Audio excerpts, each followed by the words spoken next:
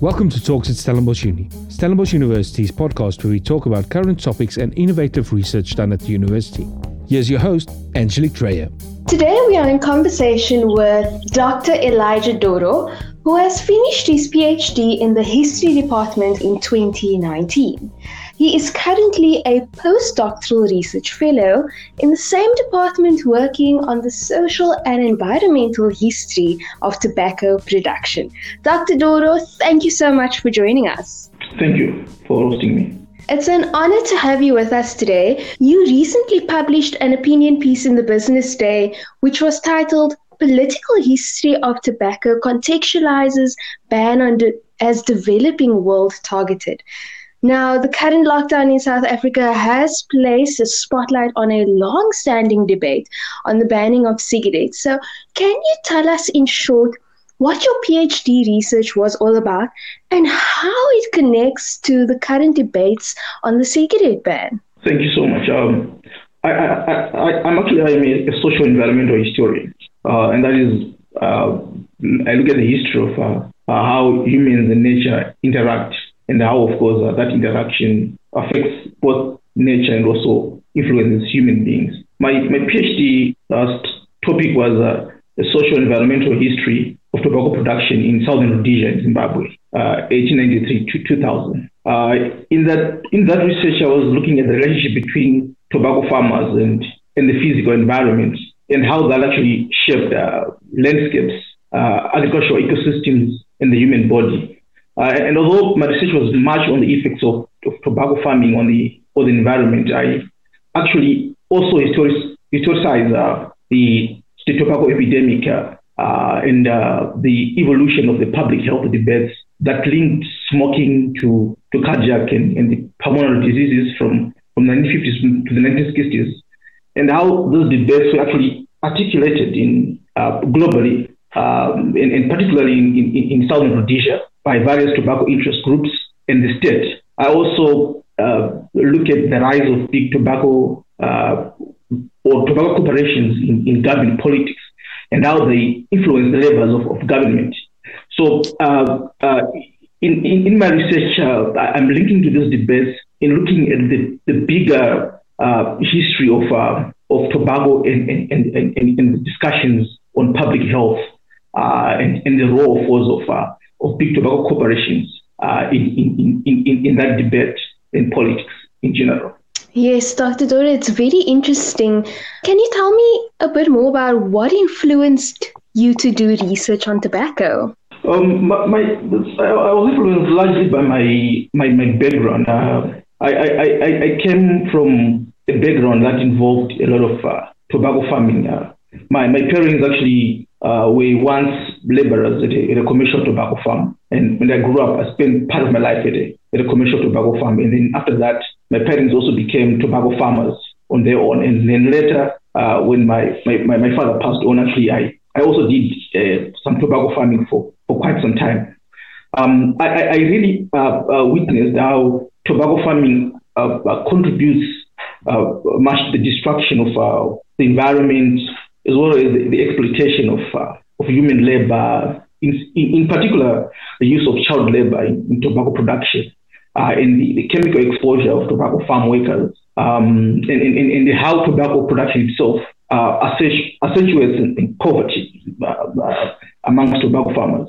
So the influence that actually I had was I was prepared to challenge the narrative that tobacco farming and tobacco production actually helps third world economies and tobacco farmers to move from poverty. So that was my main interest in trying to look at how tobacco production itself creates several social and environmental problems that needs to be interrogated in the long term. So, Dr. Doro, coming back to your opinion piece, where you touched on the cigarette ban, tell me a little bit more about some of the arguments you made in this article on the cigarette ban in South Africa. So the key argument that I make in that article is that the current debates about the ban on tobacco actually have to be viewed in a much broader context, and that context must involve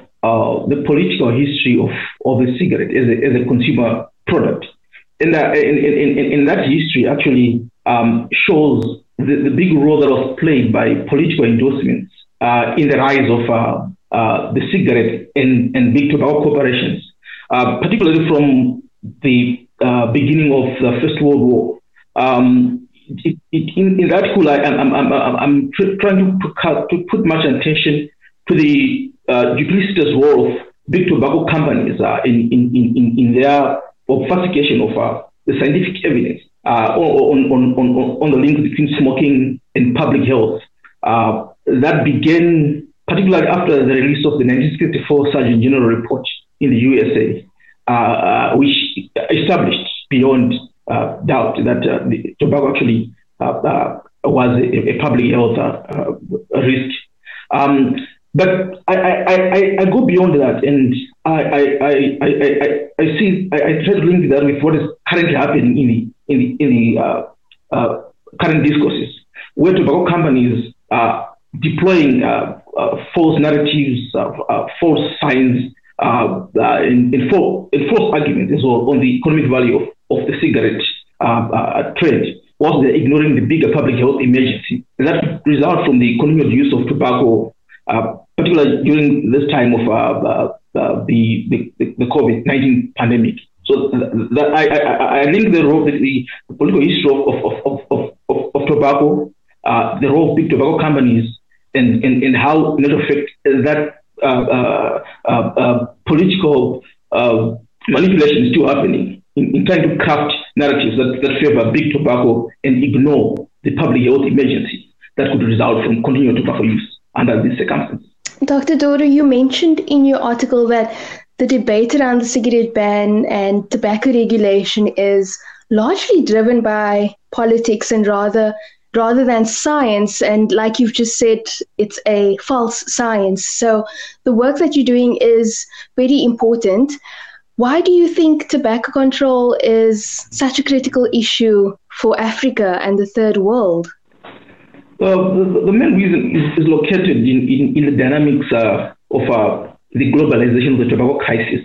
That has actually happened, I think, in the last third, I think, of the last century, where with the shrinking market space in the developed world, as a result of tobacco control regulations, most of the cigarette companies actually have shifted to the third world in Africa, where the demographics explosion actually created conducive marketing conditions for tobacco, and that is actually seeing rising use of tobacco products in the third world in Africa.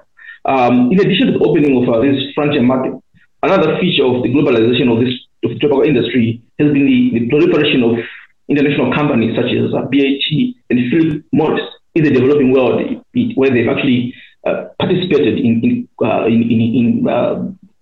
contract farming, which is now prevalent. The widespread use of tobacco in Africa is actually, in the third world, is actually highly problematic. 80% of the 1.1 billion smokers live in Africa and the third world.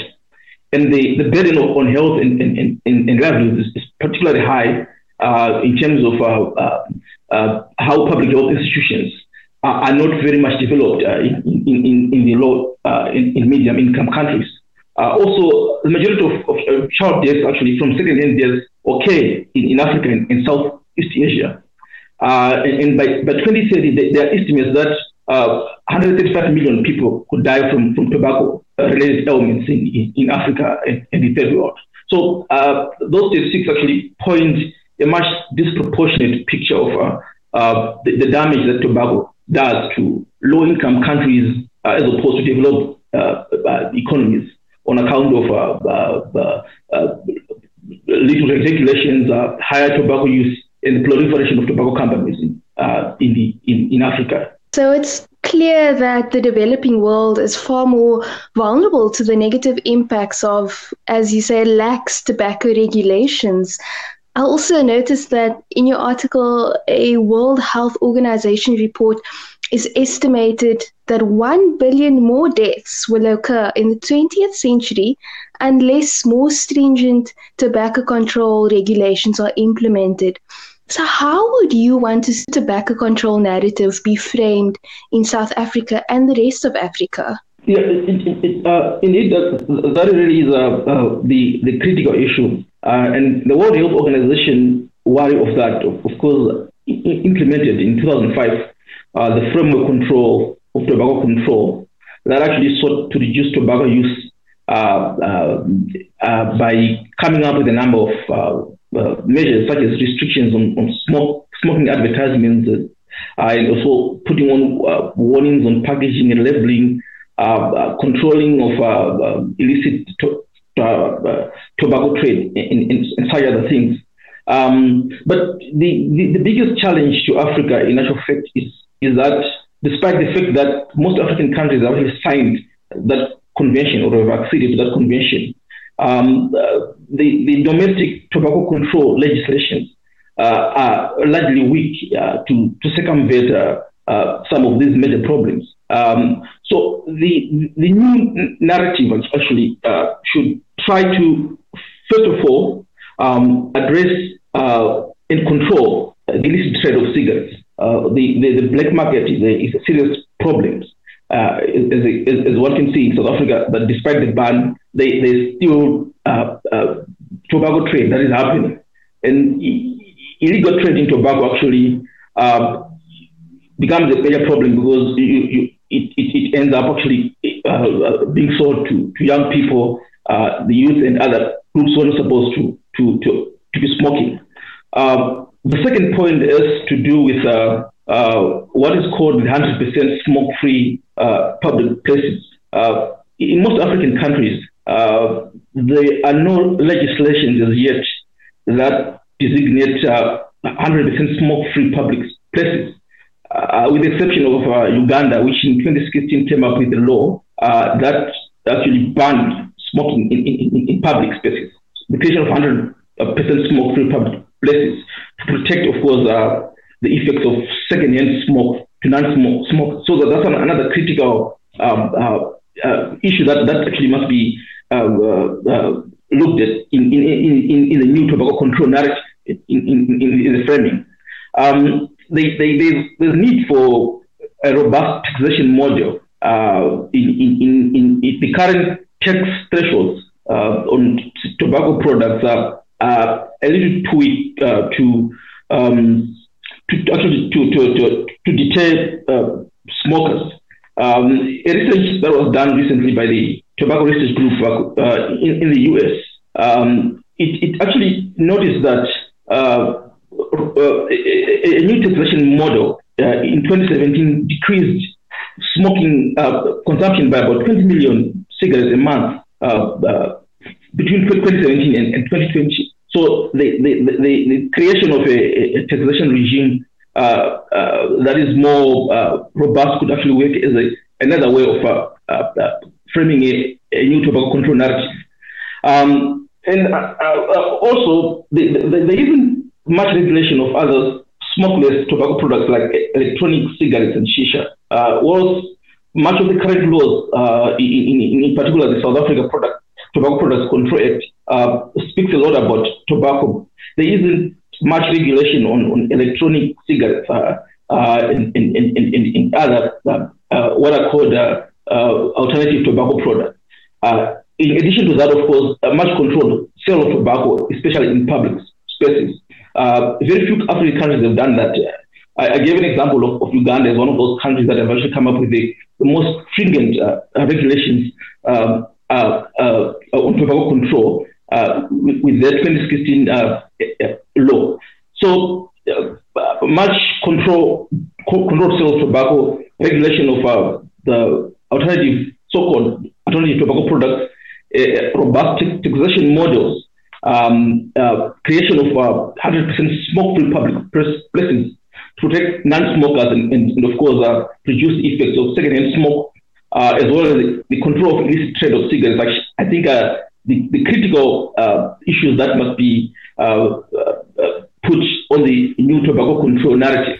and be framed as the guiding regulations for the future. Dr. Doro, thank you so much for your time and for the valuable insights and excellent research you are doing. Thank you. Thank you very much. Thank you for listening to this podcast. Follow all the latest Stellenbosch University news at www.sun.ac.za or follow us on all the largest social media platforms.